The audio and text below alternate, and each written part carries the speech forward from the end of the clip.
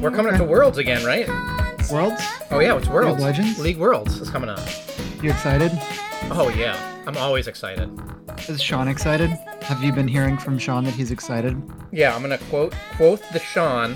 I assume that this may be sarcastic, but it doesn't read well in text. But he says, "The gap is closing, Kirby. This could be the year." But I assume, I have to assume that that's a very obvious sarcastic joke. Should I explain sarcasm? I haven't heard from Sean in months, so I'm envious. I mean, that's a two-way street. What's what we call in the video game. In the video game world, you know, it's a two-way street. True. True. So, are there video games this month? This is this is obviously Christopher Columbo Day. Nope, taking that out of the podcast. This is obviously a 3-day weekend of unknown origin for me, so that's very exciting. It is October the 8th, be with you, and this is a podcast about just everything. This is a podcast about baking, cooking, bicycle riding, but specifically Peloton. That's our big thing recently is Peloton. We love it here. We have the app. We have all of the wearables. I always have 10 to 12 wearables on my body at a time to track my heart, to track my lungs and my brain, and my rates and my fluctuations, and just make sure everything's good while I'm running and jiving. And I get on the Peloton. I go home. I get on the Peloton. I get out. I start running. But this week I was thinking, it is getting colder.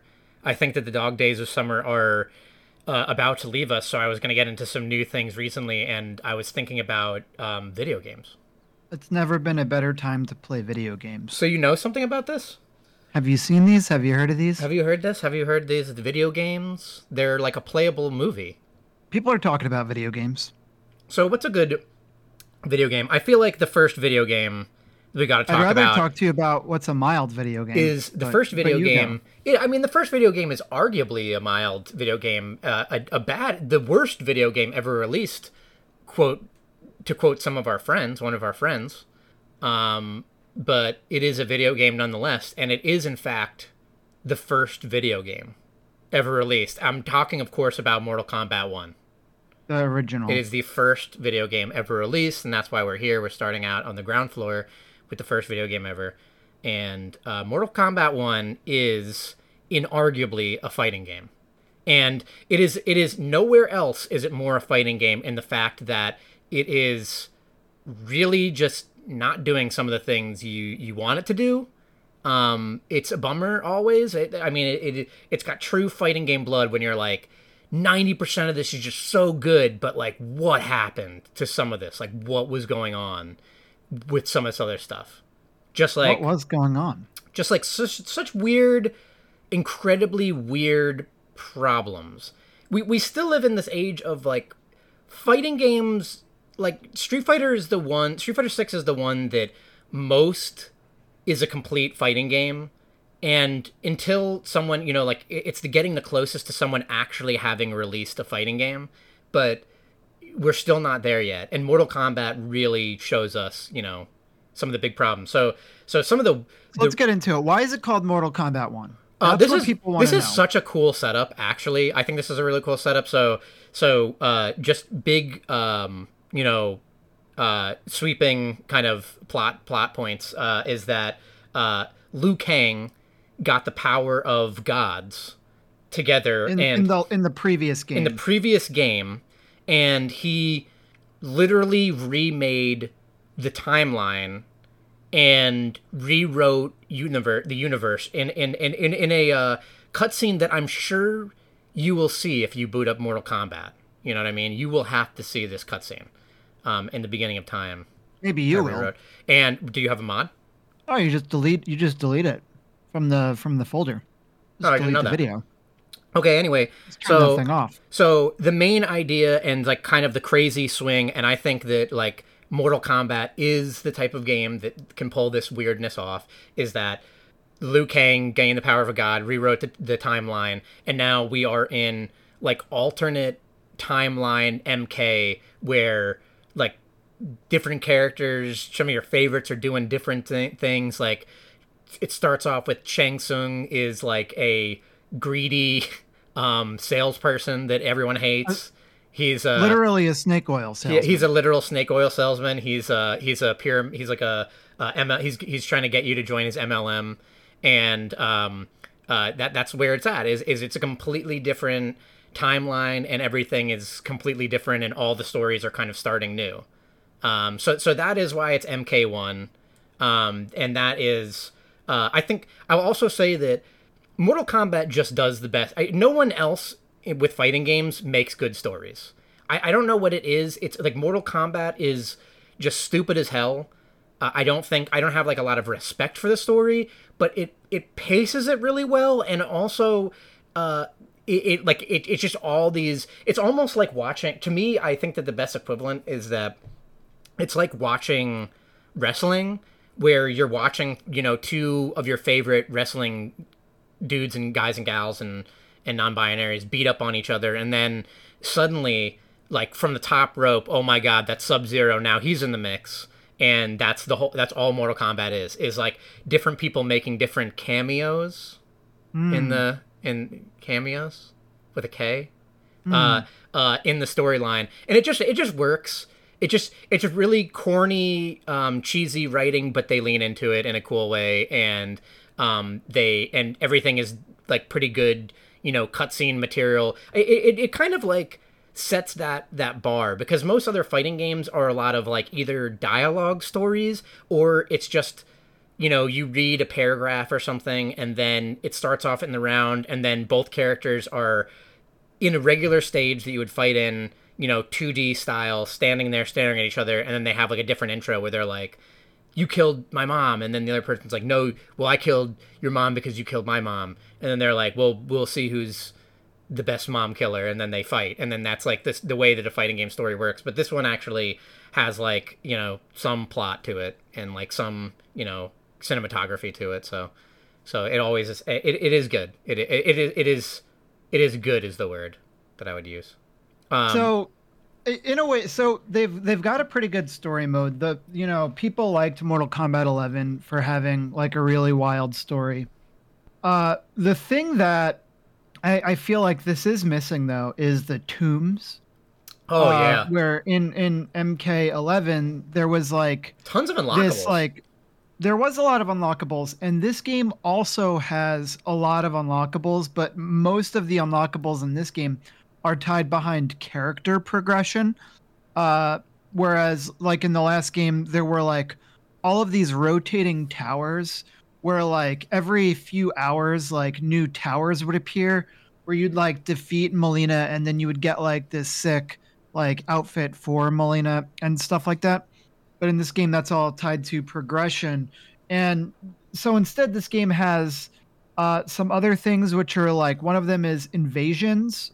So outside of the story, the single player content is, one of them is invasions, which is like almost this like board game style of like you're moving a character piece along a board and collecting different resources and keys, and then you're unlocking doors and like doing all of these like these like missions with all of these like bonuses on them, where there'll be like fireballs coming at you from across the screen, and you have to defeat the enemy, and the enemy has all of this armor. So it's like, it's fine, but I felt like the last game just like had more it had more homages to like the Mortal Kombat lineage, with the crypt mode, which is like this like maze where you're just like running your character around with currency that you've collected doing the other game modes, and you're just like unlocking chests and getting all sorts of crazy random cosmetics for your characters. Yeah,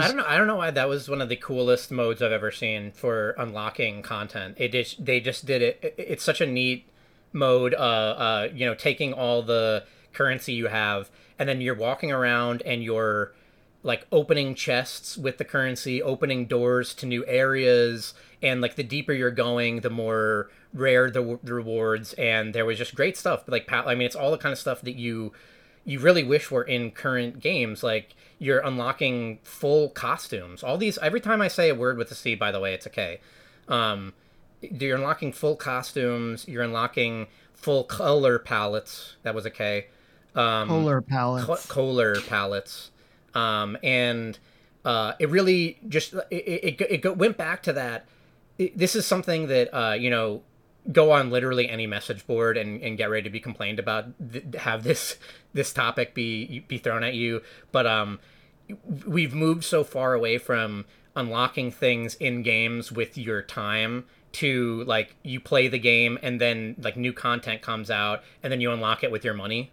And I really appreciated the crypt mode for being exactly that, for being one of the most interesting and unique ways to unlock a lot of awesome content that was on the disc.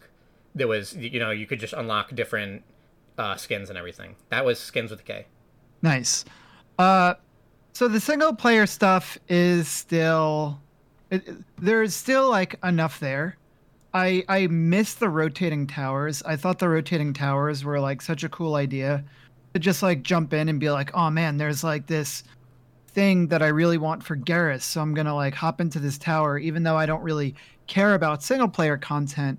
Like the fact that it was like time sensitive kind of added like this fun, spicy layer to it that I guess like people in general just don't like because they feel like, oh, I missed the rotation of the one thing and now I have to wait to get it again.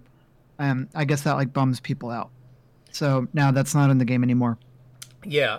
For do you want to talk about gameplay? Because there is like, I think that there's one mechanic.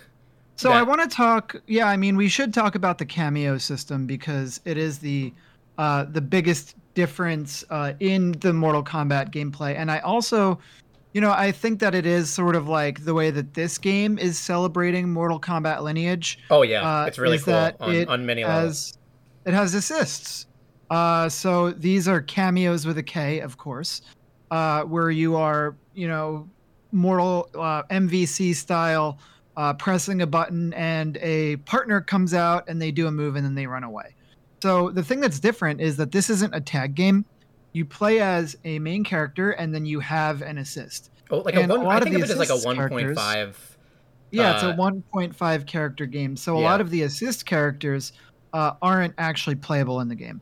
Like Cyrax and Sector are cameos, but they're not playable. Well, they're also from the old universe. So you do have, of course, in this, starting roster, you have Sub-Zero and Scorpion, but these are different Sub-Zero and Scorpion in this new universe. In fact, I think that I have to play more of this mode, and this is the week that I'm going to do it, but I think that it gets as weird as like, the current Sub-Zero is the old Scorpion or something like they. Yeah, like, Bihan used to be Scorpion, and now Bihan is Sub-Zero. So it used to be that like Scorpion was a piece of shit. Yeah. And now Sub-Zero is a piece of shit instead. Yeah. So but the point being that you do have a old world, past, previous Scorpion and Sub-Zero as cameos, as assists, and the assists are really cool. Mortal Kombat usually has a big, huge mechanic that changes the way that an individual character plays. I mean, that's like the direction that they've been trending to. So in recent Mortal Kombat, they've had like styles where they definitely didn't call them styles. They had like loadouts. Something that was like with a K. Yeah, something there was a K, like craftables with a K. I don't know, craft singles. And the idea was that you would have like 3 different styles of a character. Maybe you had a character like Aaron Black, and one style is up in your face, punching you. The other style is Gunslinger, where he's going to be trying to be, staying back on the other side of the game, the screen, zoning you out. And then maybe one style is like, traps and poison. I just like an example of it. So it was a way to like take one character but make the kit a little bit unique. And in this game, they've done it in a big different way, which is you have all these different cameos, a big, huge, like actually a really big roster of both starting characters and starting cameos. And all the cameos have like 3, if not more, abilities plus some passives in a lot of cases, and they also affect your health. They all affect how much health you have.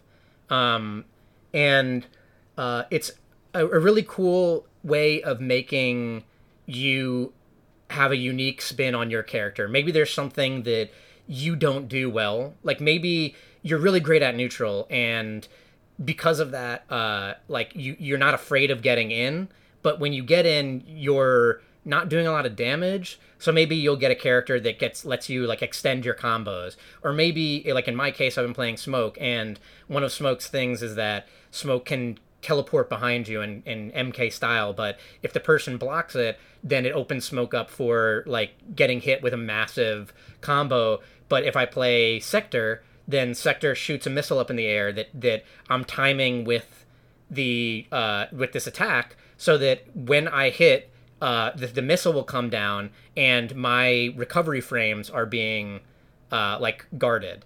And it just, it's a really cool way of making different play styles, characters feel unique. Not only with the way that you have combos that you have to make completely differently for the character you're going to use as a cameo, but it changes matchups completely, and it changes neutral and zoning and everything completely. Yeah, I mean, it's pretty crazy that there's like Sub-Zero will just give you a projectile shield, for example, and that totally changes how you're going to fight characters who are zoning you. It is wild. First of all, this is such an exciting mechanic. I really can't gush about this mechanic enough, because not only is it great from what we've been saying, but they've said that they want to do DLC to release new cameos. And for me, that is really exciting, because when a character comes out in a fighting game, I usually do play them a lot of times. If I'm really invested in the fighting game, I usually will learn a new character that comes out from the ground up, in those first couple days, and maybe I'll stick with them or drop them. But for this game, it's really cool, the idea that they could release new cameos, and it doesn't just affect, like if a character comes out, Johnny comes out in Guilty Gear, if you don't want to play him, like how that doesn't affect you unless like you're having to fight Johnny all the time, and maybe it's a bad matchup, then it kind of sucks.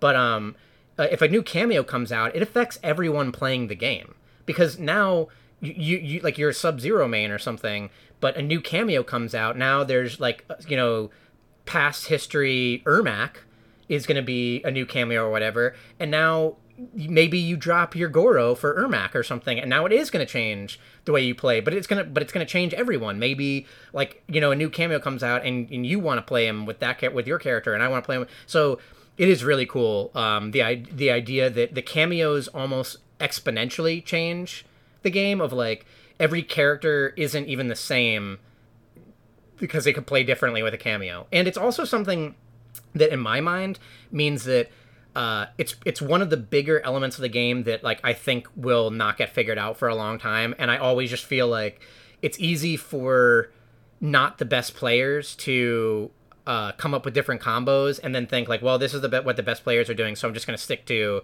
every Sub-Zero plays with Goro or whatever. And Cyrax, baby. Cyrax on every character. Cyrax on every character. But I feel like as time goes on, if this game never got a patch, that would not be good. But if it did, that in years we would still be seeing new weird combinations of, oh, did you hear, this one character works with this one cameo in a way we found out that is really unique, and it's currently good. So I think that it adds a lot of variety, it adds a lot of depth to the game, especially if they can. But I think the obviously the hard thing is going to be balancing them, right? Like you mentioned, and Cyrax. We're already seeing that as a problem. Yeah, we're mentioning like some cameos are too good, and then the other thing that I'd be worried about is this is something that happens in a lot of games, and that is like if you have this kind of cameo system, you as maybe our more astute listeners may immediately think, well, if there's a cameo that's really good, then doesn't that mean that a character that kind of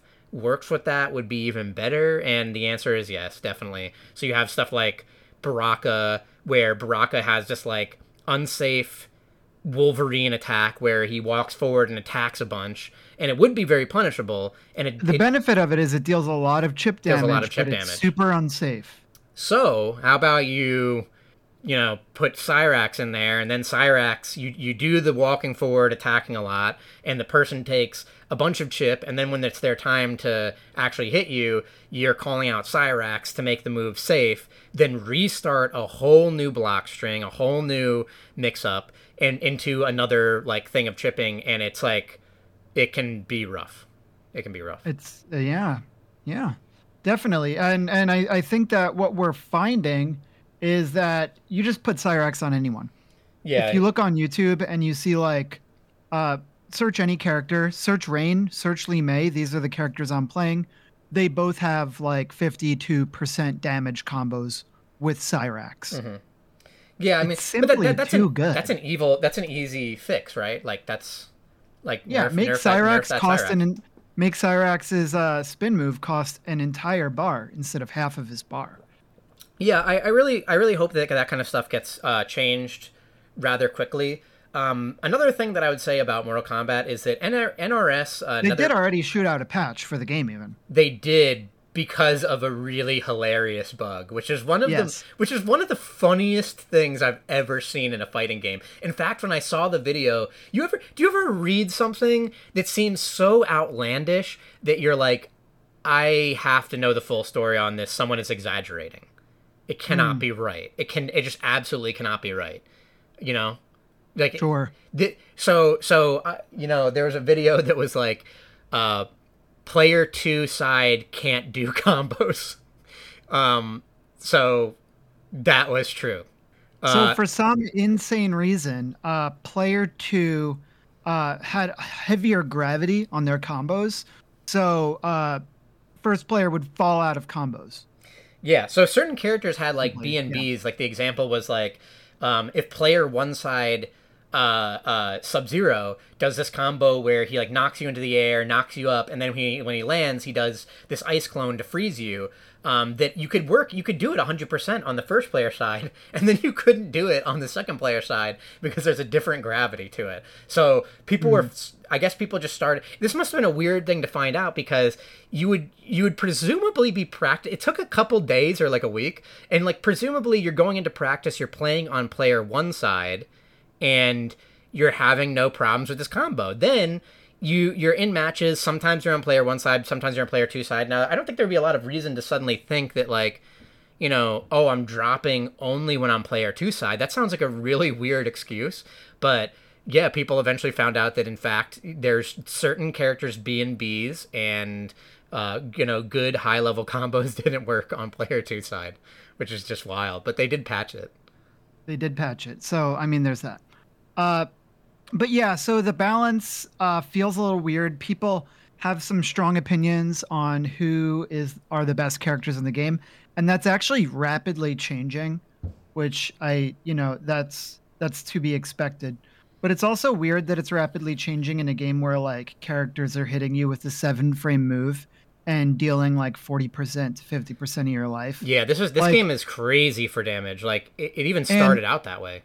yeah, and I think one of my biggest gripes with the game when it comes to the actual gameplay is a lack of defensive options and a lack of interactivity with those defensive options. So, for example, in Mortal Kombat 11, there was a combo break move where your character would actually fall to the ground. Like you would hold like down and press a button and your character would fall out. But it was an interactive mechanic because you could bait people to do this, similar to in Strive, where you can bait people to burst and follow up on that. So you could create combos that were based around not falling out or people falling out at certain points, and you could interact with them.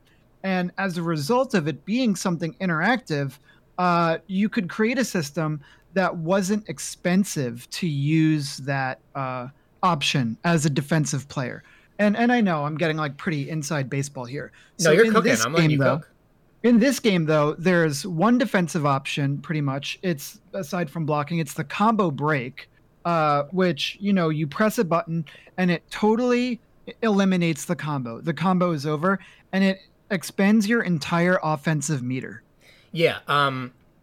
I've watched a lot of videos as I do, and some of the best players have made a really good point about this particular mechanic, and that is this game is extremely high damage. And Yes. the way that you want to be playing when you're winning is that you are hitting the person, and then Mm-hmm. you are expending a lot of meter on both extending the combo to the point where you're doing like 40 to 50% of their life with a combo, or you are opening them up or making something safe. So the idea that you are spending so much time and then you lose all three, your entire bar of meter, you are now, when you go back to neutral, you're at a massive disadvantage, because Yes. even if you get the hit, like the damage without meter is significantly lower. A lot of like the way that meter works kind of in Mortal Kombat, quite simply, is that a lot of characters have something that they could do where they burn meter, but it continues the combo. And the best combos and the most like damaging combos are like, you start out, you have some meter to burn to extend the combo, you have your assist to extend the combo, and you want all that. If you don't have those, if you don't have your assist, if you don't have your meter, then yeah, the damage is like not that high.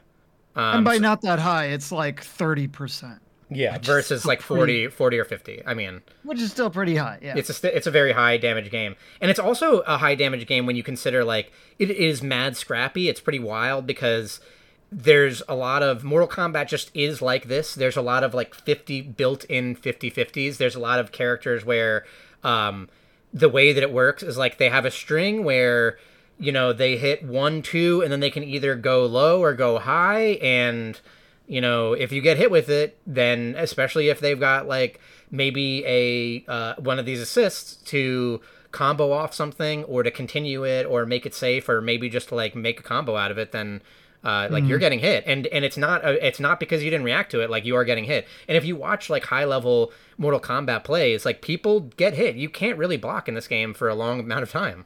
You don't want to be blocking, not even just for Yeah, the chip because with chips damage. so hard. Yeah, I mean, and it feels blocking feels really brutal. Like it does remind me. This game reminds me of DNF in a couple Yes. of ways, Yeah. and the main way is just that like block strings are insane.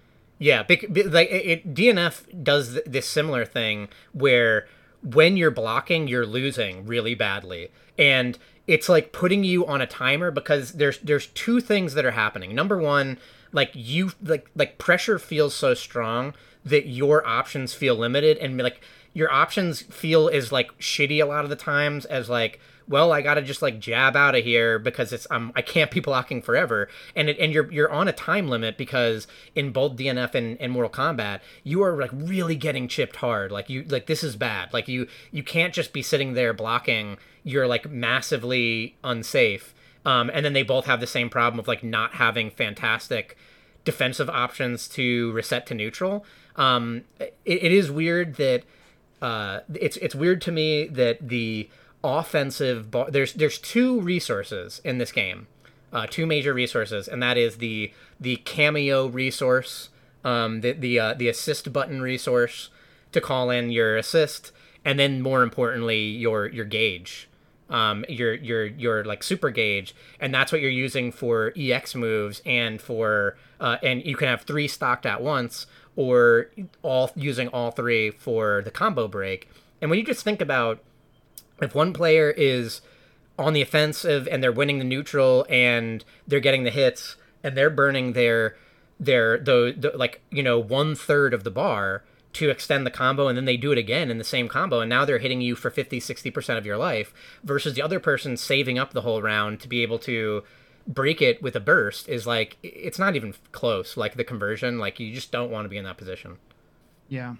And I would also agree with you. There's some other things. There's a lot of legacy parts of Mortal Kombat that I just don't like. I got to be honest. Like, The game is a little icky, right? like, first of all, Mortal Kombat is and always has been like this, but it like loves its ridiculous gore, but it doesn't do anything for me. I don't know, like, I don't watch the gory things and then like, or the X-rays where there's bones breaking, there's skin being torn, people are like ripping their arms off, and then weirdly enough, like, they go back to fighting after that, which is just bizarre. But I don't love those. Like brutalities are a part of Mortal Kombat, but I hate them. I hate them so much. I hate them for like 8 different reasons. One of the reasons is it's nice that it's brutalities are fine with me. oh The oh fatalities are fatalities. annoying, and fatal blows. That's like when I pull up my move list. The Yeah. which is kind of funny that you could just like pull up your move list while someone is doing like a 10-second attack on you. Yeah, fatal blows. Thankfully, you can only do them once per game. They're not resource limited, and they're like an ultra in Street Fighter, where they are a revenge mechanic. Yeah. But they are really long, and when you're playing a set like it really does exactly like you said. Like I land the fatal blow, and then my hand goes over to my phone, and I start checking my phone because the fatal blow is like so long. And then what's even worse is we're talking about fatalities, and this is where things get really compounded here, where you're finishing this big long combo with your fatal blow because that's what's going to kill. You hit them right at the start of the fatal blow, they're dead. It's over. Like we already know the round is done, but we're going to watch this whole 15-second fatal blow. Now we're watching it, we're doing this like this whole thing.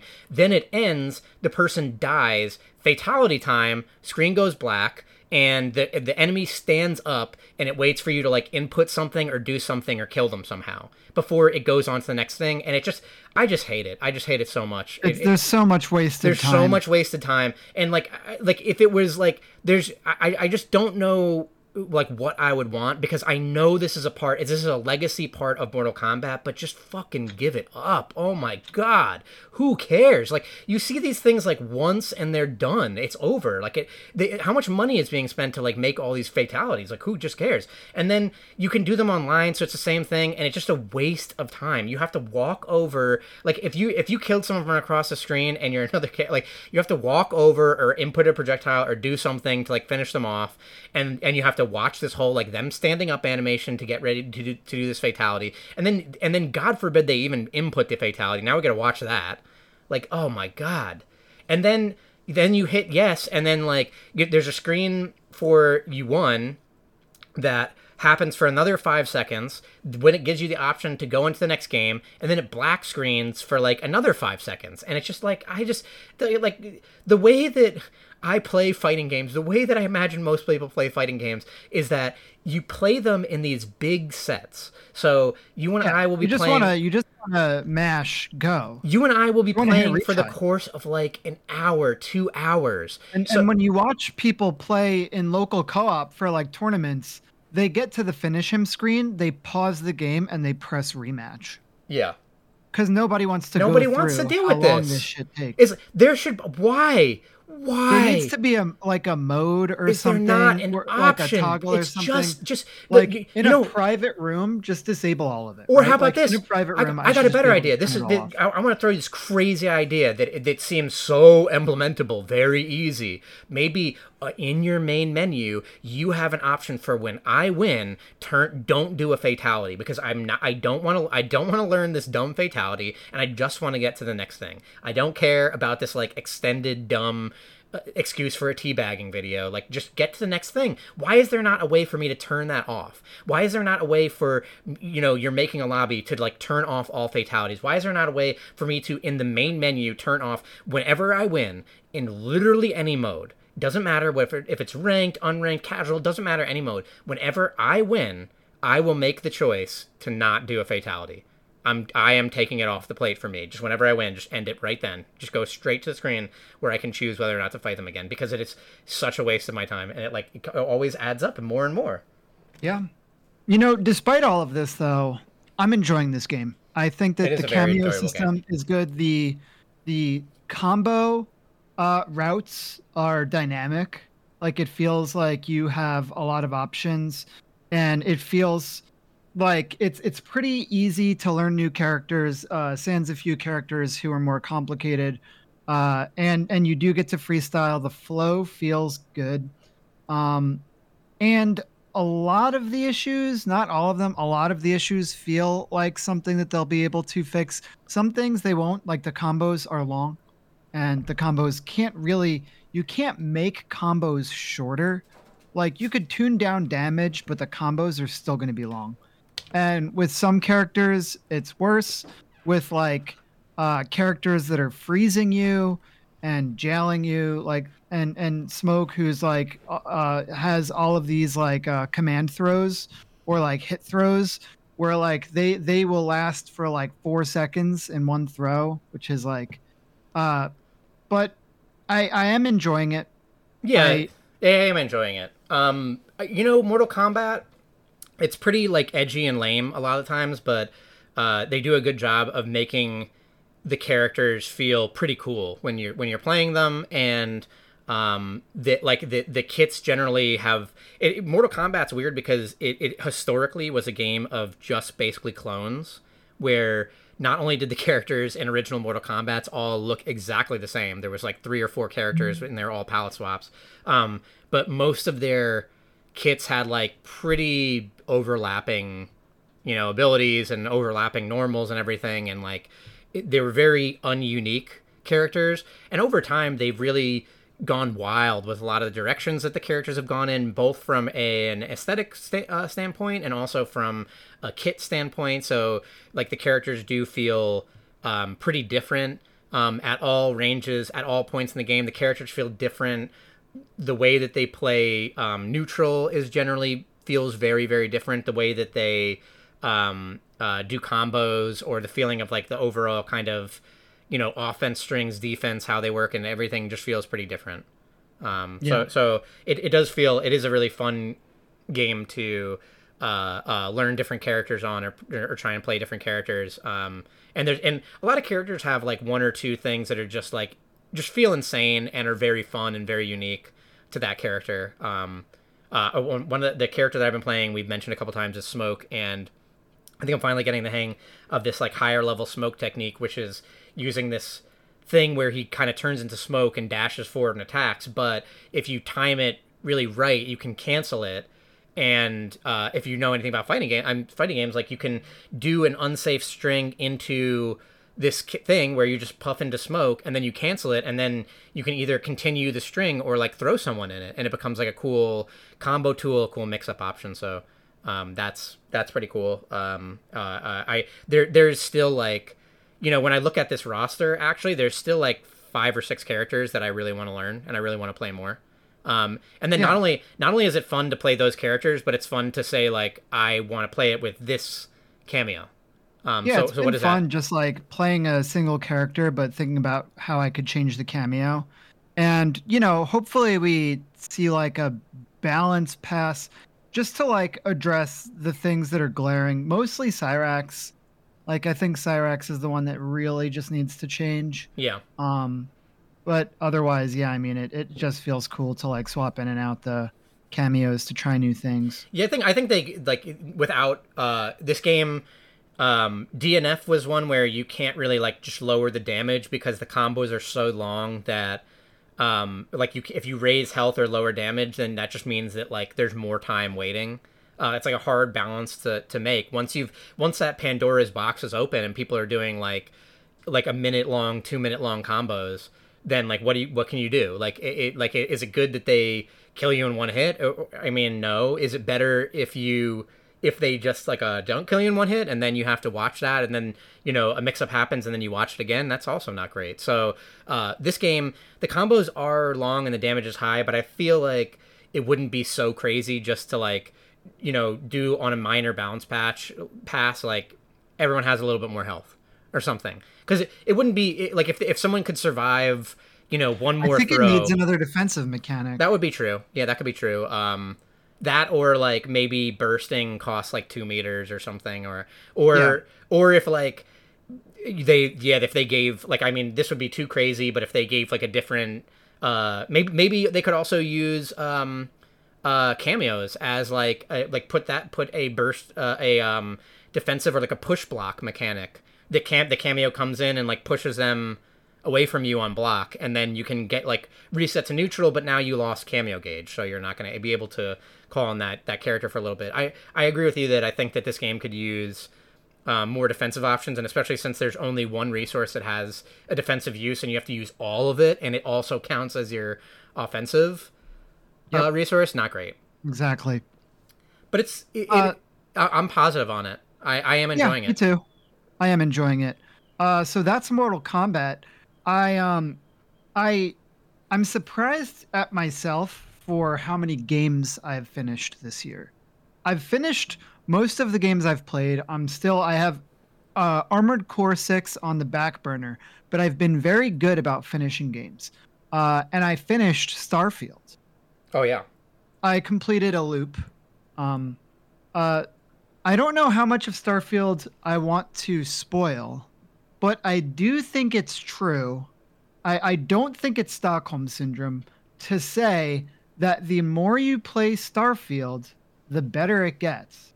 And that there are some very cool story moments, and that especially once you like see what New Game Plus is and start to interact with the systems in New Game Plus, it gets pretty cool. But How that's long did it with some take reservations. you?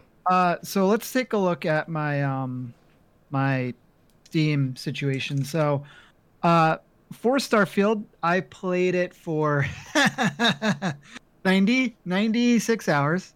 It So gets really good there. Really I'd good at say 90. nine. No, I thought it was better earlier than that, but I think that one playthrough of Starfield, uh, finishing half of the side quests, I would say was maybe 90 hours. I dragged my feet. I did some procedural stuff. I built some outposts. I did a lot of smuggling. I worked on my ship a lot. Um, so let me give you the good and the bad. The good parts of Starfield are the quests, like the side quests, even the main quests. Like the design of these quests is good. Building ships, very cool, very good.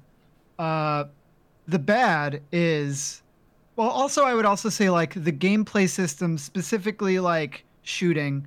The shooting feels fine. It doesn't feel terrible. It feels fine. Um, the bad is melee combat, or the idea that you would even like put melee combat in the game. The bad is all of the procedural stuff. So the fact that like there's a badillion planets and most of them have nothing on them, or they like you look at a planet, there's a couple points of interest. A lot of the points of interest are these like procedurally generated dungeons. And the main reason you would go to a planet is because you're seeing that like it's full of a certain resource that you need. So you pick a point on the map where that resource is, and the game generates for you this like instanced map that is like No Man's Sky tier of a planet, but lacking sort of the character of a No Man's Sky planet. Um, so it's really bad. Like all of the procedural generation stuff is just like so incredibly boring.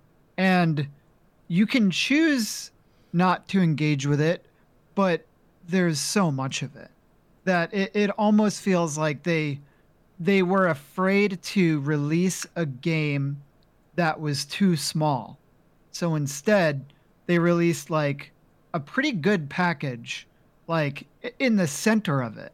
But then the outer layers are all just like the most like rote open world bullshit that like has just been part of gaming for the last decade that like we desperately need to get away from. Do you know what I mean? Yeah. I mean, are what you saying? Like, there's so much, um, uh, quests, I guess, that are just nothing, that are just like that don't go anywhere storyline wise. They're busy work, and it's what devs think that people want to do. Is that what you're saying? Is like, especially, It's not that they want to do it, it's that they feel like the game has to have it yeah, because it has to have like this idea of you could play it forever. Because if people realize that like, oh, Starfield, it's like a 30-hour game, right? Like people are not going to think it's worth the money if they don't think it's something that they could play for the rest of their lives. yeah. I don't understand that at all, but that's such a bizarre. We talk about this a lot, but especially now is like that's the opposite of what I want. I would rather someone say, "No, this is a good game," and you just finish it. And Yeah, I you want don't to want hear this like this whole thing of like you're going to be playing Starfield for the next 15 years the way that you were with Skyrim. You're going to be making mods for furry mods for all of the characters. Yeah, I mean, do you want some Starfield spoilers? Yeah, sure. You want some deep stuff? All right, so spoilers for Starfield. Through like, just consider all of it. I'm just going to talk about all of it. So, at the start of the game, like the main story setup is you are this miner who is sent to recover an ancient relic from this mine. You touch the relic and you sort of get like these glimpses and this music, and you're like seeing star systems, and like it resonates with you in a way. So as you're playing through the main story, you're eventually finding that these artifacts are giving you powers. So these are essentially the shouts from Skyrim, but there's like a lot of them. There's 24 different ones, and they all do like pretty cool things, effectively Jedi powers that you can like force people to put their weapons away. You can turn completely invisible. You can turn gravity off and make everyone and everything like float around. You get like a force push. You get like a solar flare, a beam, everything. You get the ability to like snap and just like suck all of the resources into your backpack, which like sounds kind of boring, but is actually like really cool. And the way that like you see all of the resources like turn into ashes around you, like it's pretty neat. And as you go through the game, you know, you're running into the primary antagonist, which is the Starborn, which are these entities that are essentially like traveling through universes to collect these artifacts. And there are some really good moments in this game where the game is like taking into account which of your companions you care about the most. And then they are killing those companions. And they're giving you like this really good reason to hate the antagonists, because they're just like figuring out who you like and they're getting rid of them. And then one of the major reveals is, can you guess who the Starborn are? They're you, right? Like Okay. the Starborn is you, and the Starborn are your companions from alternate timelines. So the person who dies off, like your companion who is probably like your love interest, who like you've done their side quests, like you've given them like your favorite gear and stuff. Like you see them die, and then one of the reveals is that like the Starborn helmet like goes clear and you see the face of your dead companion. And there are cool moments like that, not just in the main quest, but in the side quests. And the end of the game and stuff like that, it goes to some interesting places where you're making decisions about which universes like should have these artifacts, like what should be the fate of the universe. And towards the end of the game, you're seeing the impact of the decisions that you've made throughout your side quests and how much you've affected this world. And then you are choosing whether you want to stay in this world or New Game Plus, which is where you are looping, you are becoming Starborn to go into other universes and take their artifact. And as you go into New Game Pluses, you're seeing different variations of universes where different people are alive and dead. Your character who has done things before is able to shortcut quests by saying like, no, this is actually this. I just know. You're able to essentially just be like, I just know that this is what happened. And you're able to like change the course of some quests because your character just like knows things. That's cool. And that is pretty cool. And it's also a good way to do New Game Plus in a way that like shortcuts the bullshit and trims the fat. And I like all of that.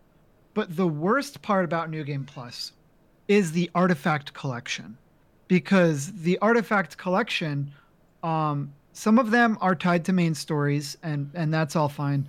But a lot of them and a lot of the power acquisition is you're going to different planets every time the artifacts are on different planets, and that's fine. That's cool. But the actual like cadence of collecting artifacts is like you're going to a planet, you're searching for a temple, and then you're going to this temple and you're doing a mini game to get through it and to do it. And when you do that, you're upgrading your power. So every time that you loop, your powers are becoming stronger and stronger to where at some point you just become like this insane situation that is able to like stop time and like teleport, like do dashes and explosions, and you're just like able to do all of this crazy shit. But the way that you get there is kind of dull because you're just like going to these temples like 24 times a playthrough to collect these artifacts by like doing this weird mini game, and that's kind of dull. So like I kind of got to the point where I saw what New Game Plus was. You become Starborn. It's cool. You get like this crazy fucking ship that looks like no other ship in the game, and it's really funny to like go to like the you're going to a planet and they're docking you and they're like, what the hell are you driving? And you're just like in this like cool outfit, and every time that you loop in New Game Plus, your like Starborn suit is getting upgraded, your Starborn ship is getting upgraded, and you're seeing a different version of the universe where like sometimes people are, instead of being people, they're plants or they're children, or everyone is just dead along the main quest line. And that kind of stuff is cool, but there is too much like padding. Like the biggest problem with this game is how much it's just padded with nonsense in what is otherwise like a pretty solid game. Mm-hmm. So that's Starfield. That is Starfield. Oh, and the skill tree is cool. The skill tree in this game is really good. Like there's so much cool shit on the skill tree. There are so many different skills on it. I think that there's like I don't know, like 100 different perks that you're choosing between and leveling up when you go down the skill trees. It's a good skill tree, and I am a sucker for a good skill tree. So that's Starfield. That is a lot of Starfield. That's a lot of Starfield. But man, there are so many like incredible moments in that game.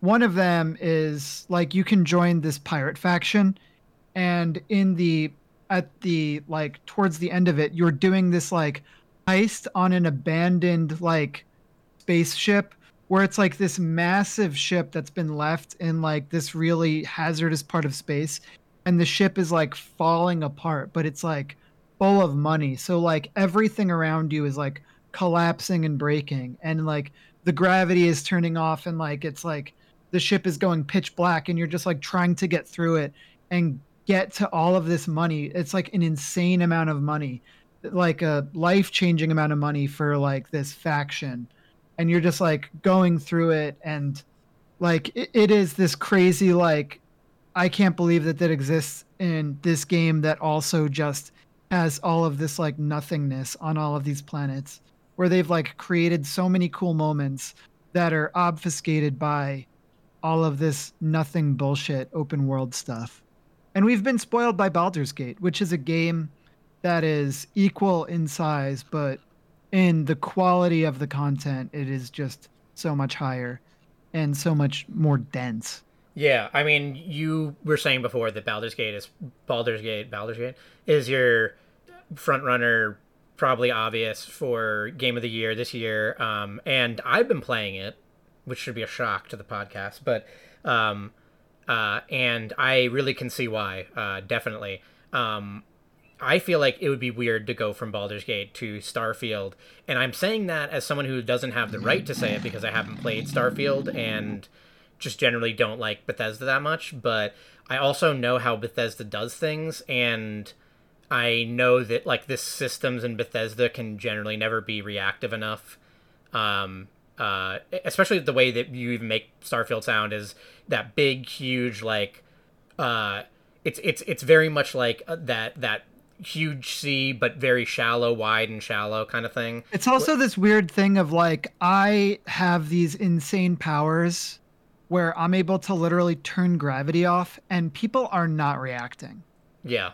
and That is crazy. and it's weird because Baldur's then you're playing this the same year where this is more like at best Starfield is just like a continuation of what you know about Bethesda games, and that is it's a big open world, it's kind of janky, you're running around, there's a gameplay thing, and then there's going to be a lot of talking and like missions where you're choosing things from a dialogue tree and stuff like that. But then Baldur's Gate is just really wild where it where it kind of ends from that, where it's really paying more attention to you and what you're doing in ways that feel unreal. It's really an achievement in games, and you've talked about this a lot, where you just don't realize how much it doesn't seem feasible the ways that the game reacts to the things you're doing. Like it's just wild. It's Baldur's Gate is one of those few games, like one of the games I could like count on my hand that are next gen games, if that makes any sense. Like it's doing something that more so than just graphics, but seems like unachievable. Yeah. It is really wild. It's really wild how many things it's doing, how many wild things are going on, how rich that game is. Every kind of step you're taking, there is little minor things and characters that are popping up and side stories that could like come back later, that like everything you're doing is kind of coming back in tons of different ways. Characters that you travel with are like mentioning choices you've made that they don't like, that they do like. Their dialogue options are like changing, like their responses to things seem to be different. Like one good example of it is like there's a character, Shadowheart, that kind of starts out very like abrasive with you and very abrasive with the other members, and through doing a lot of things that she seemed to like she stopped me to say like, this choice you made isn't a choice that I would usually make, but because I've never had a traveling partner like this, and like I feel like I really trust you, that like I'm not gonna say anything about it, I'm not gonna like be nasty about your choice. And it's really cool to see all the ways that the game is like constantly giving you that feedback. Yeah. It'll be interest. I mean, the thing that I think is challenging about Baldur's Gate 3 when it comes to a lot of Game of the Year discussions is I feel like a lot of review outlets won't have people who had the time to finish the game. Yeah. In a year that had so many big games and so many like landmark releases, that was like, we're finally on the other end of a lot of like the issues with COVID supply lines and things like that, where COVID is obviously still an issue, but this is the year that like all of the games just like shot out, and it's going to be tough. And speaking of other large landmark releases, Cyberpunk 2077 finally released this year after such a long development cycle. Yeah. It does everything else really well too. Like it is a very good looking game. Baldur's Gate 3, that is. Yeah. I stepped away to close the door because my cat is going wild. So I didn't hear the very end of your COVID talk. But getting back into Baldur's Gate, it's like it manages to make everything really fun. I don't think there's ever been a game that I like the dialogue or like talking to everyone as much as this, because I feel like they're taking me seriously in a way that I feel like maybe I haven't realized this in years, that I don't love.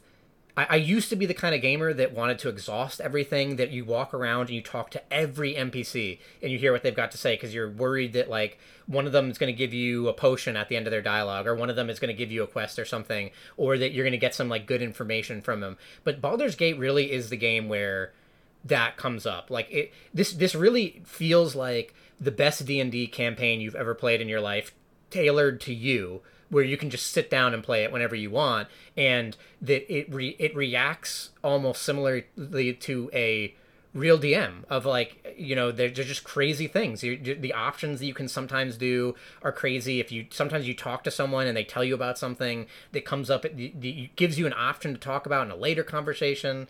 You can get through a lot of things by just talking to people, and you get like the big experience and everything for it. And it feels like really rewarding that the game doesn't just want you to like have everything end in fighting. You can really like get by on like diplomacy or lying and like passing your checks and everything. Um, I'm really Yeah. impressed with it. I'm really really impressed with it, and I hope that I can spend more time with it. Who on a like same thing, but just away from the game. Who did you like? Who was? Did you find like a group that you always worked with, or did you try and Yes. cycle people out? Okay, so No.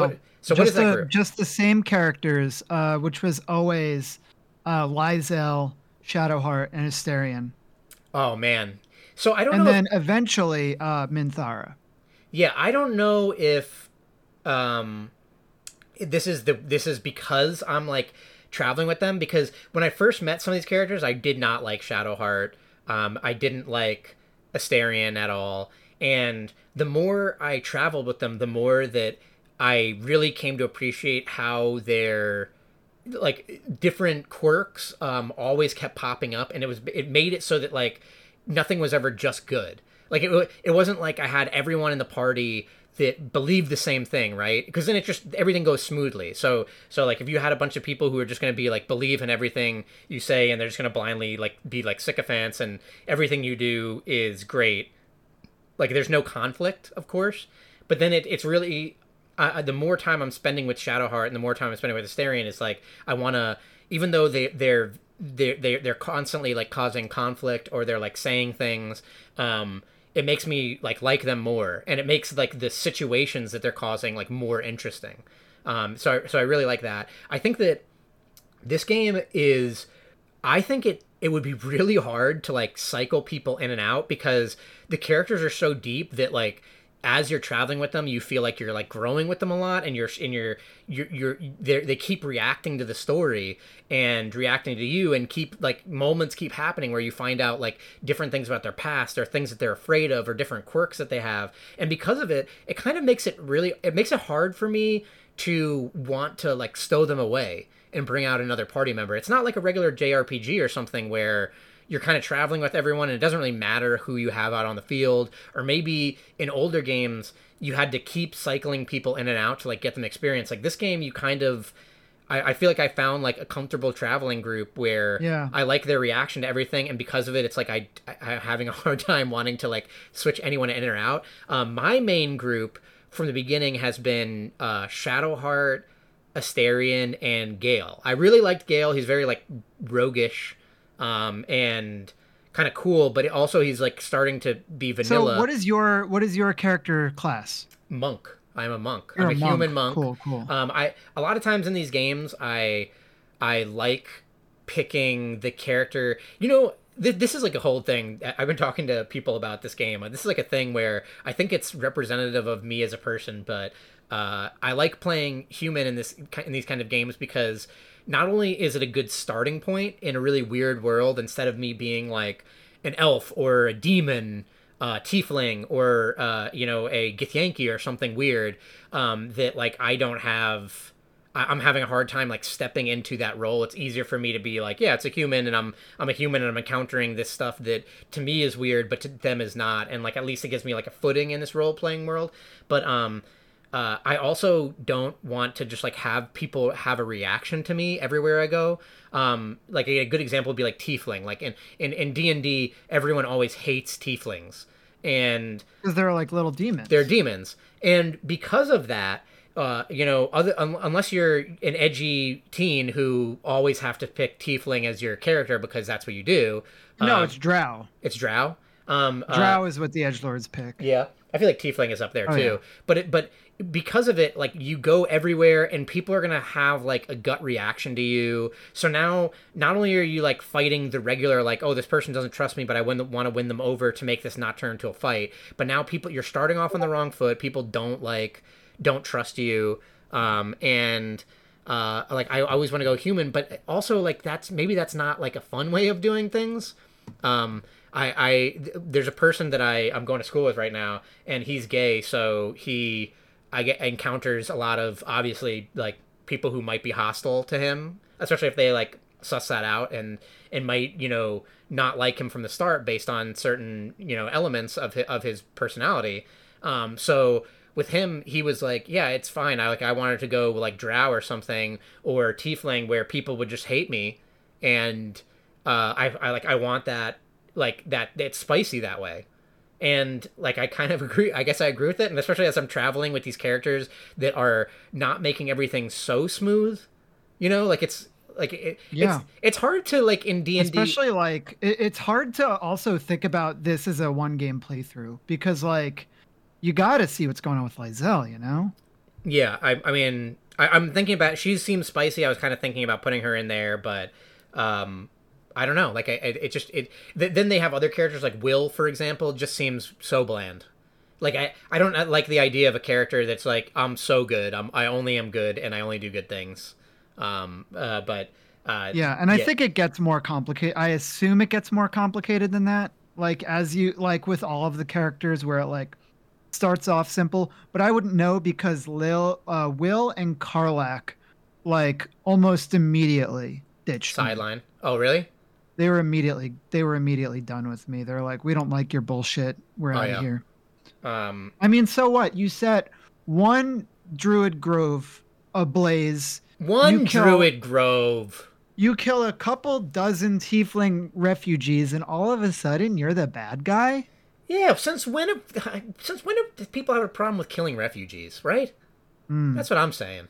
That's not even a political statement, right? It's just a few refugees, like druids. No one likes druids. You can't trust them. That time that you're having some alone time. You're there. You look out the window. The blinds aren't there. You see a squirrel staring at you. You're like, what is that? What's that squirrel looking at? That could be a druid. That's a druid you're looking at? What are you looking at? I don't like it. Exactly. No one trusts them. No one likes them. They're going to act, all high and mighty. Suddenly, no one likes druids. Suddenly, James burns down a druid grove, and now everyone cares about druids suddenly. Oh, I see. Yep. Yeah, so really great game. I would be shocked if this isn't the generic game of the year for most outlets. I think that I think that it like makes the most sense and it's doing the most, and that as a it is. I can't think of anything else this year that is kind of pushing the envelope. That is this.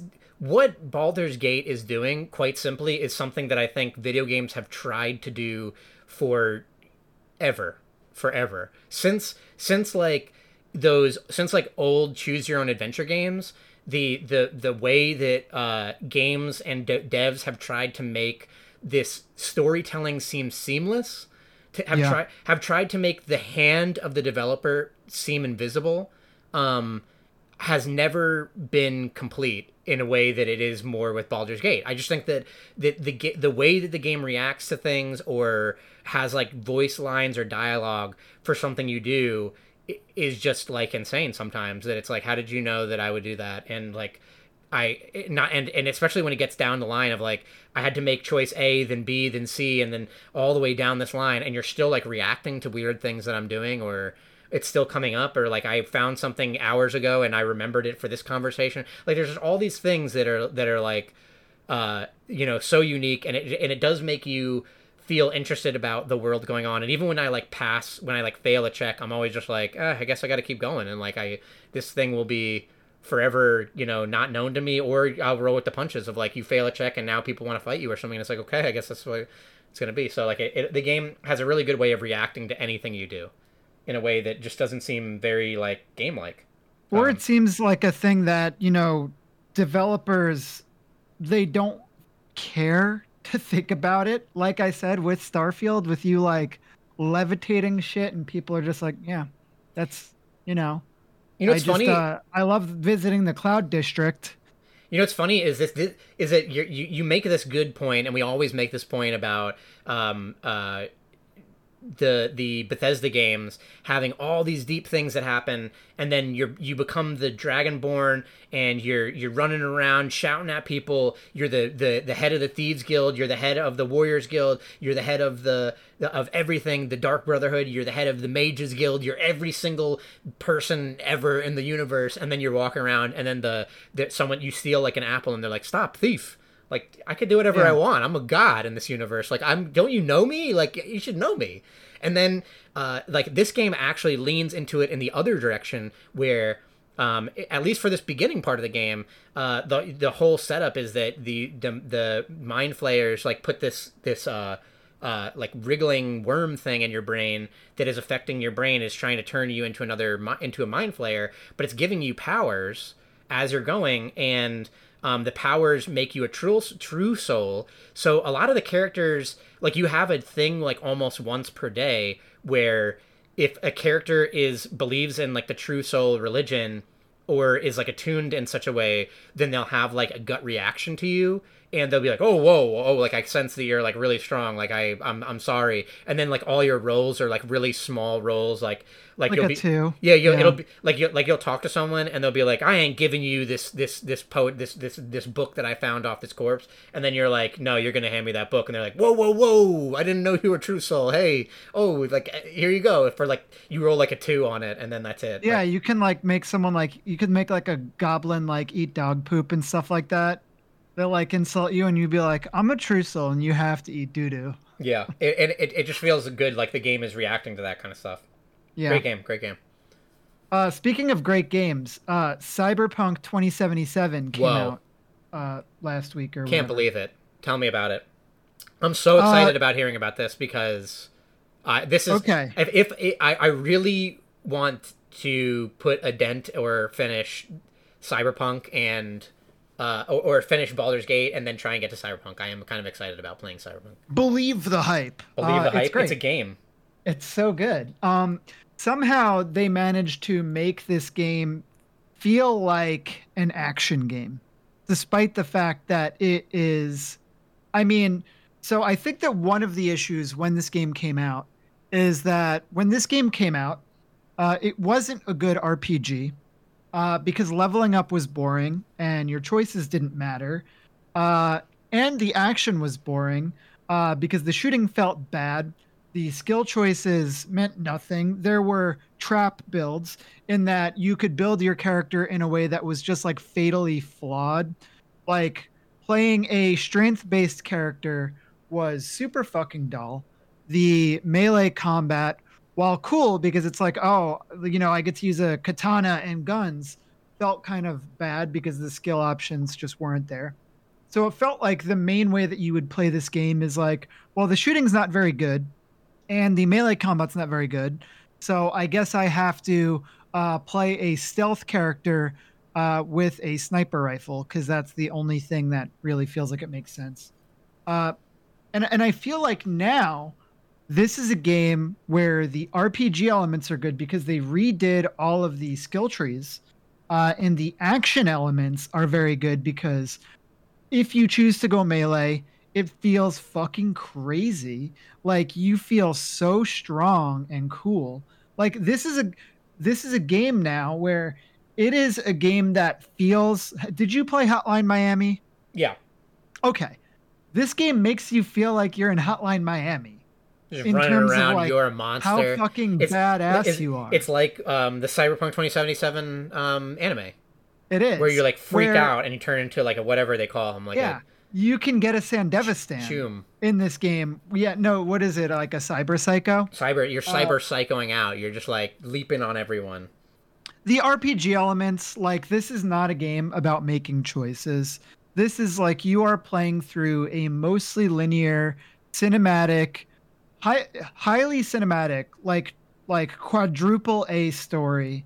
When it comes to like the scale, the set pieces, the voice acting, the animations and rigging, this like and the graphics, like obviously this is a game where they've really been like sharpening it when it comes to the performance of this game because when it first came out a lot of people had trouble running this game. Like it was one of the first real ray tracing games, but the ray tracing was impossible to run, so it was like a joke. But now, like Nvidia's been like working really closely with the developers, so it just like looks and runs super super well. The cars like handle much better. There's now car combat where instead it's just like you were driving around and like trying to like elude people or chase people down, but now it's like there's all of these perks that are related to car combat, and you could like shoot out the windows, and it's like very cinematic. It like looks good, it feels good. Um, you can deflect bullets with your katana now, instead of having like there's like the ability to like hack things in this game, and you can replace that with things that are better for certain builds. Like I mentioned before, like melee didn't feel very good, but now instead of having these quick hacks, you could have like this adrenaline, which makes you invincible, and allows you to regain health depending on how many enemies you kill during your invincibility. Or you can install a Sandevistan, which, like Edge Runners, allows you to like dramatically slow down time and like carve people up, shoot a bunch of bullets, and then like you release the Sandevistan, all the bullets go flying into people, like cool shit like that. It is just like so what they promised almost. Like this is finally like it feels like this is what they originally wanted to release but didn't have enough time. And now 4 years later, this is like the fruition of all of the things people criticized about the game, and you know all of the things that people expected about the game based on what they said we were going to get. Yeah.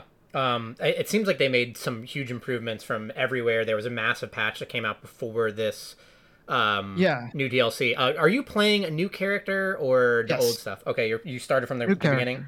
Yeah, started from the scratch, replaying the game. I've not gotten any new content yet. So I've mostly just been replaying the stuff that I've already seen, which means that I haven't gotten a Phantom Liberty. So all of the feedback that I'm giving right now is based on just the 2.0 update and not Phantom Liberty itself. Mm-hmm. I'm excited to check that out. For me, one of the biggest changes actually is the police system, where the police system used to be like you did something bad and police would just appear around the corner. It would just generate police. And it was so fucking weird.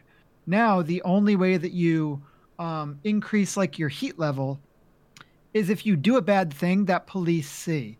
And they're not like randomly generating them anymore. They're like, showing up in a way that like is reasonable and makes sense. And you can like hide from the police. And it's like, it's not that big of a deal because it's not like all the time that you're necessarily interacting with police.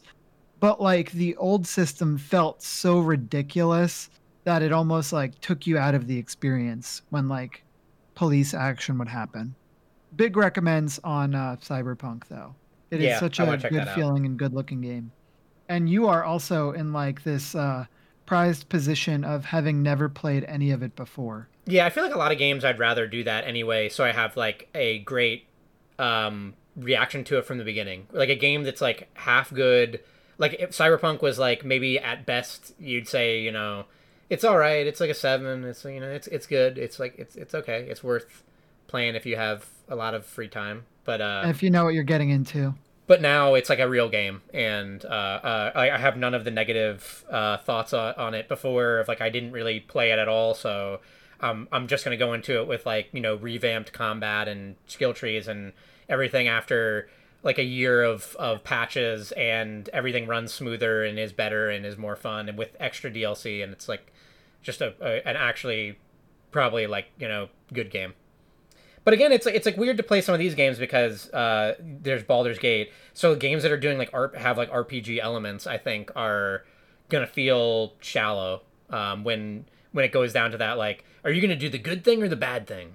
But I also, like I said, I feel like in this game, it's not really like a game about decision making. You are pretty much like doing the one thing. Okay. At least in the base game, you're not like making choices. You're not like choosing gang affiliations and things like that, which is a thing that probably should have been in the game, like being able to like join different factions, but nothing like that. And it's probably for the better that it's not like trying and failing to do those things the way that you get in like a Starfield. Well, hell yeah. Anything else? That's video games. That could be video games. That's a lot of video games, right? A lot of video games. What are we at? An hour and 20. What are we at time-wise? An hour and 20, which feels like more, but it felt so dense. Yeah, I feel like we really knocked it out of the park. Good for us. I mean, there's a new Marvel Snap season, but whatever. Yeah, always a great time. Marvel It's Snap fun. season. I love some of I these could new do upcoming cards. Yeah, I could do without Eliath being in the game. Oh You man, were you were so right on that card. That card is just I like hate that card. it is so boring. It is just so boring. Yeah, I think we already talked about it on the podcast, but Yeah, I Elias think just has so. this like arrow problem where it's like it's saying that the game is over and there's no way to get around it, kind of where it's like they have tempo so they're gonna win. And also like Elias is a 6-drop card that just kills everything that the person plays that turn across the other side on that like location. So because it just kills it before they even flip, there's no way to get around it. Or even like if it were like, they have to flip first, then you then like stuff that would maybe buff your team or on reveals would go off. But because nothing is happening, if you know that like that's the lane you're gonna play it and you just need to win this one lane, then like there's no counterplay at all. Like it's just gonna happen. It's just gonna kill the cards before they even are revealed. You don't even know what they are, and it just reminds me a lot of like the old way that Arrow used to work, where she would pull every card that person played that turn to whatever location she's played at. So if you're winning 2 locations, then you just play her to a location you're already losing, and then their big like turn 6 play just happens at a location they don't want. So it's just like by the time that the game is in at the end of like the 5th round, you might be like, oh, is it over? Like did it already end? And I think because of that, also Eliath gets played in like a little bit in everywhere, where he's not even just like, it's not even like it can be like in a tempo deck. Like I'm playing like decks that just have a lot of different things. Like maybe they're like value decks that want to do like Spider-Man move and maybe have Morales just so that they're putting down good numbers every turn, like the classic Yeah. good it's like a good cards deck without any Yep. real thing. And then they just have like Elia thrown in there. So like maybe you're Why like not? they win the tempo No game. downside. Yeah, they win the tempo game and then you drop that on turn 6 and it's like, well, what I don't know what you're going to do, but like you didn't get to Yeah. play it. How would you change Eliath? Um I don't know. I feel like I don't like this kind of design because it just in general is like kind of harmful. Yeah, I think one way to change it might be like if I were to give a shot at it, and I wouldn't say that this would fix all of its problems, but make it so that it's on reveal, at the end of the turn, destroy all cards your opponent played here this turn. Yeah, so then So it's like not, you said, you could you could do your on reveals yeah, you could armor, you could like play armor on the last or turn. play Cosmo and then like Yeah. maybe make it so that it doesn't go off or something. I don't know. Um, but yeah, like yeah, he's not the best card. I He's also like, think that Mobius is a bad card. Like he's obnoxious. Like I could oh do yeah, without the Mobius game for having real. I mean, Mobius. Mobius's problem is that like we're starting to see the strength of 2-drops be a little bit too ridiculous, and Hmm. it's outclassing a lot of the other 2-drops. So like this season especially, it's happening where you have Mobius who just is like Jeff is an old example of this, where Jeff just kind of did too much, and Jeff does too much and continues to do too much. Jeff like lets you play in a locked lane, lets you play in a lane that only allows like nothing can stop Jeff from being there. So like places that you can't get into, you can put Jeff into, and also Jeff moves, and Jeff is well statted at vanilla wise at a 2-mana 3-drop. So like Jeff has all these positive things that you can just like throw into a deck. And Mobius is a little bit of a similar thing where he's ongoing doing way too much, where your opponent can't have their mana costs lowered and you can't have your mana costs raised. Yep. And I it's would change him to just make it so that you can't have yeah, you can't have your costs raised, and it wouldn't affect the opponent at all. the fact that it affects the opponent is pretty wild, because you can like if you're playing, if the enemy is playing wave, and then you play Mobius, then your their wave is helping you and hurting them. And like it just feels like he's too much of a like he's so powerful that a deck that can fit him is going to be better. Like, and it's just, he's just like generically good. He's not doing any, like, so far. I don't think he's doing anything combo wise. It is like he's opening up a deck or an option or something is better, or he's getting rid of an old option in a good, in a, like an important tech way. It's really more that like you just kind of throw him in if you got the space, and he's like doing a lot, and he can randomly be very powerful. And the decks that play him, some of the better decks that are playing him right now are playing like him and Luke Cage, and they're not playing any cards that synergize with him and Luke Cage, but the idea is that they're just like locking out counterplay with really cheap, effective cards that just like tech out counterplay. So now, like, you play Mobius and Luke Cage, and your opponent can't interact with you by lowering your power, and can't interact with you by changing your mana costs, or waiving you on turn 5 to stop you from being able to play out your whole hand in like a little minion scenario. And then that is like I think as like the Elsa decks might be refined, she seems like she's another card where when you look at her stats, it's insane. That she is yeah, I give that card a pass for like not for having counterplay and for not you have to play around ruining your game plan. Yeah, you have to play around. Like if you're playing the Elsa, I think she's fun as hell. I don't know if she needs like a major nerf or anything. I could see her being like a 2/1 or something, and that being good enough or something, or being a 3 mana 2 or something. Oh yeah, make her a surfer card. Yeah, but she is one of the coolest cards. I love her so much, and she kind of opened up, and like I love cards in Marvel Snap that open up like kind of a new way to play the game. And Elsa is Bloodstone. Yeah, are you playing anything spicy with it? Because I've got a pretty spicy. Kind of like a generic deck that I made where it wants to be playing move cards, and the whole idea is, so Elsa is whenever you play a card, whenever you play a card that fills up a location, the 4th card on a location, you give them +3 power. And there's really cool ways to synergize this with this. One example is, and you mentioned this, they just nerfed Kitty Pryde, and you were like, the community is in shambles thinking that Kitty Pryde is devastated, but she is so good in this deck because her thing is that whenever you play her, she'll return back to your hand at the start of the next turn and get +1. But if you're thinking about it, you have 3 cards on one location, and then you just keep throwing her into the same location and proccing the Elsa +3. Jeff, obviously, fantastic card where the main idea with this Elsa deck is that you want to get 3 cards in one location and then just start buffing cards and then moving them out. So then you keep Nightcrawler's back, baby. Nightcrawler's back. You throw him on the location. He's a 1 mana 5. You throw Jeff on the location. He's a 2 mana 6. You keep throwing Kitty Pryde into the location, reprocking Elsa. She's powerful. Yeah. And Mysterio, you fill up all the lanes, and not only can you like Bast Mysterio to put a 3-drop in every lane, but it's filling up slots, which means that on turn 6 maybe you can drop all these cards, fill up every lane, and then you can be getting like +3 in one lane, +3 in another lane, +3 in another lane, and just like getting that value. When you really like end up really synergizing with her and like proccing her a lot, it is a great feeling. It's out of control. It is a huge like snowball. My 2 favorite decks so far is a Cheerios deck, which is like what they call like cantrips or like 0 drops. It's a magic term or something, I guess.